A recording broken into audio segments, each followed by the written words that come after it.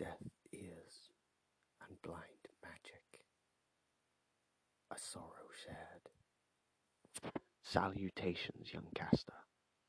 The tale we have today is the most pitiful and malevolent incident in the history of the earth. Far from the land of Thornville, though for what it's worth, although close to the hearts of many a citizen of Augustfield and beyond. Some were able to abscond this ensnaring destiny, so take a seat by the fire, rest with me, and prepare yourself for emotions more powerful than even a potion of hemlock, and take stock in the misery that once was a swath on this planet we call home. Though the Shadow Priest was not present, he was still chilled to the bones. His major in the history of casters at the Augustfield Academy of Magic gave him certain benefits, or drawbacks, it depends on your perception. In the beginning, at the very conception of his magical understanding, he had always been granting favour to the dignity and value of all casters. And indeed, all children do. It's only when they come of age and the world so blue corrupts them, the fires of hate, a learnt phenomenon, passed down through generations of ignorance. At first glance, this may anger some of you around this fire, this fateful night. I ask of you to sit tight and listen to this tale in the moonlight. For a hatred is a learnt phenomenon, often based in the flickering flames of jealousy and misunderstanding. If only the childlike innocence would remain in us all. When we grow older, it does not mean we stand tall. It's a matter of appreciating the dignity in all casters. Empathy is a powerful source of magic. So, the Shadow Priest at a young age of a mere 12 carried a memory with him onwards to the land of its incidents and beyond. Ingrained into his soul were the songs he sang that day. That is why many years later, when he was accused in the mess hall at the College of Leicester of stealing a jewelled necklace, it broke his soul. Why would such accusation destroy him if he were innocent? And what relevance does this jewelled necklace have to this story? I implore thee, for the link of the necklace to this story is strong as the chains of metal that hold it together. And remember, young casters, all casters are a bird of a feather. And so our Shadow Priest at the age of 12 was requested to do a presentation on the atrocity of Fellowcast. It was seen to be such a malevolent incident that only a child could teach the other children in a delicate and sensitive manner. Only the lens of a child could safely pay forward the brutal message that division is never acceptable, that only unity is reputable. I cannot underestimate the heinous malevolence of this incident committed on national scale.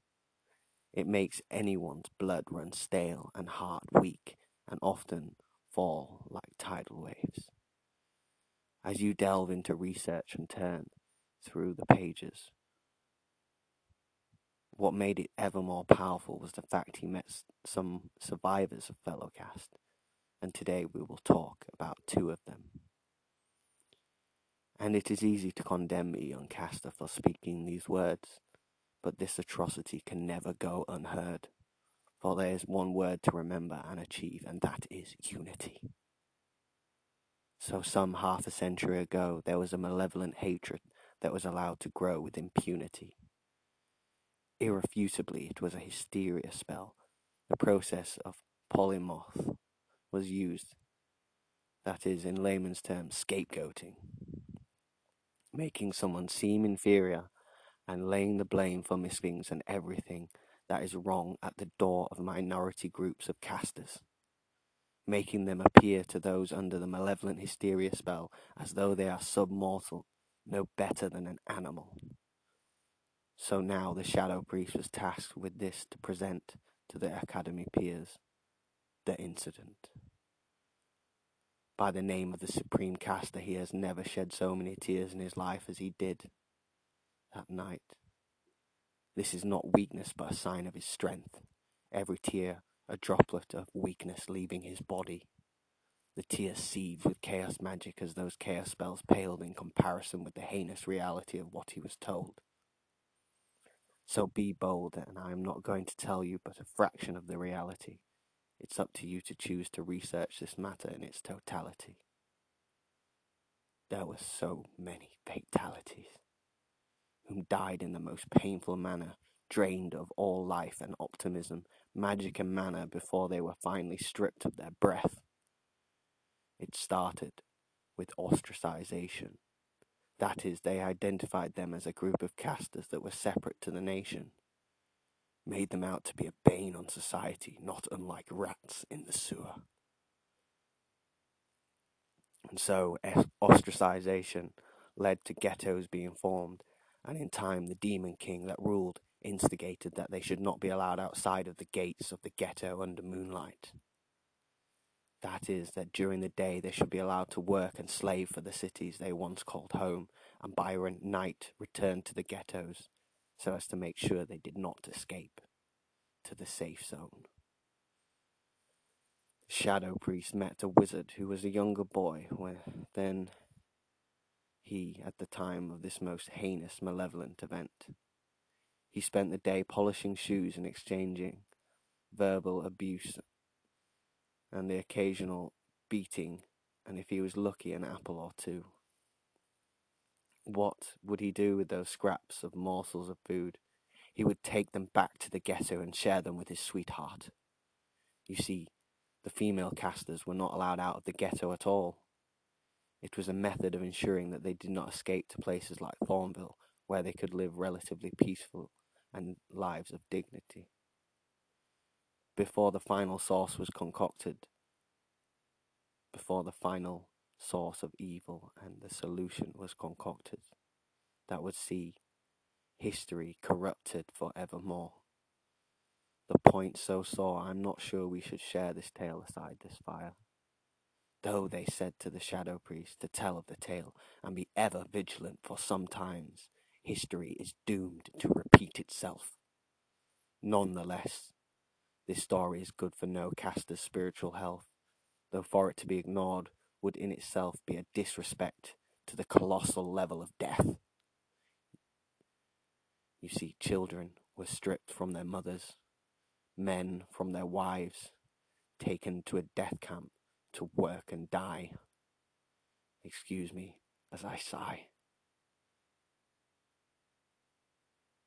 It is worse.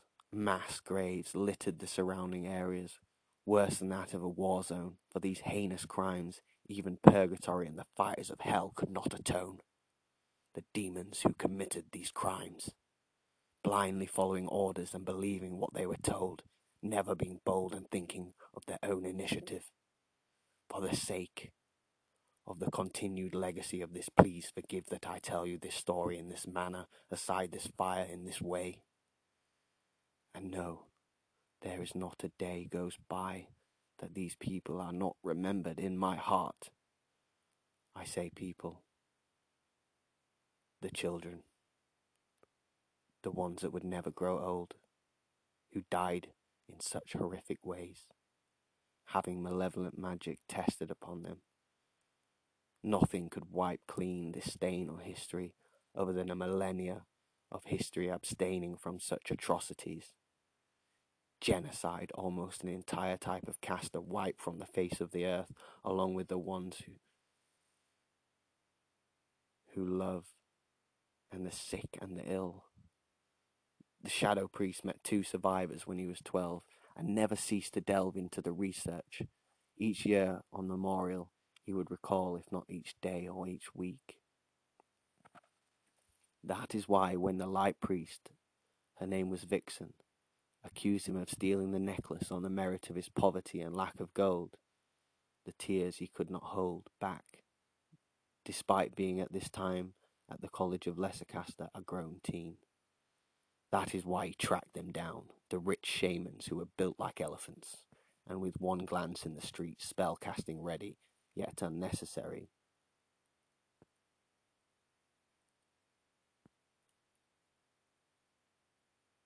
Some 3 days later, on a dark and shaded evening, with a lamplight glistening in their eyes, All he had to say was the definition of evil, and the necklace was returned. You see, despite their riches, these shamans were engaging in pixie powder, driving them to great length of sin. Yet the gravity of this story was still enough to wear them thin. Not a spell, not a battle, just the definition of evil. Other casters in the street listened intently, and two cried. The necklace? Was it returned? I hope so, or let them too burn. The earth was scorched by this event. Hysteria spells are dangerous. There is no time for hate. We should never follow orders blindly, for that is when even the innocence of a child is beguiled by sorrow. The jewel necklace was the only thing to escape the atrocity clutched in the hand of a child, when there should have been someone holding that hand.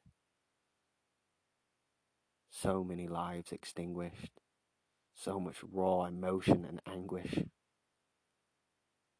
Never be led by rhetoric, even when arguments seem logical. If they are fueled by hate, they are the work of a heretic, of the demon king. Never blindly follow. Question. It is your right as a sentient caster. And protect the earth, so as no more will a child have to be stripped of everyone and everything other than a necklace.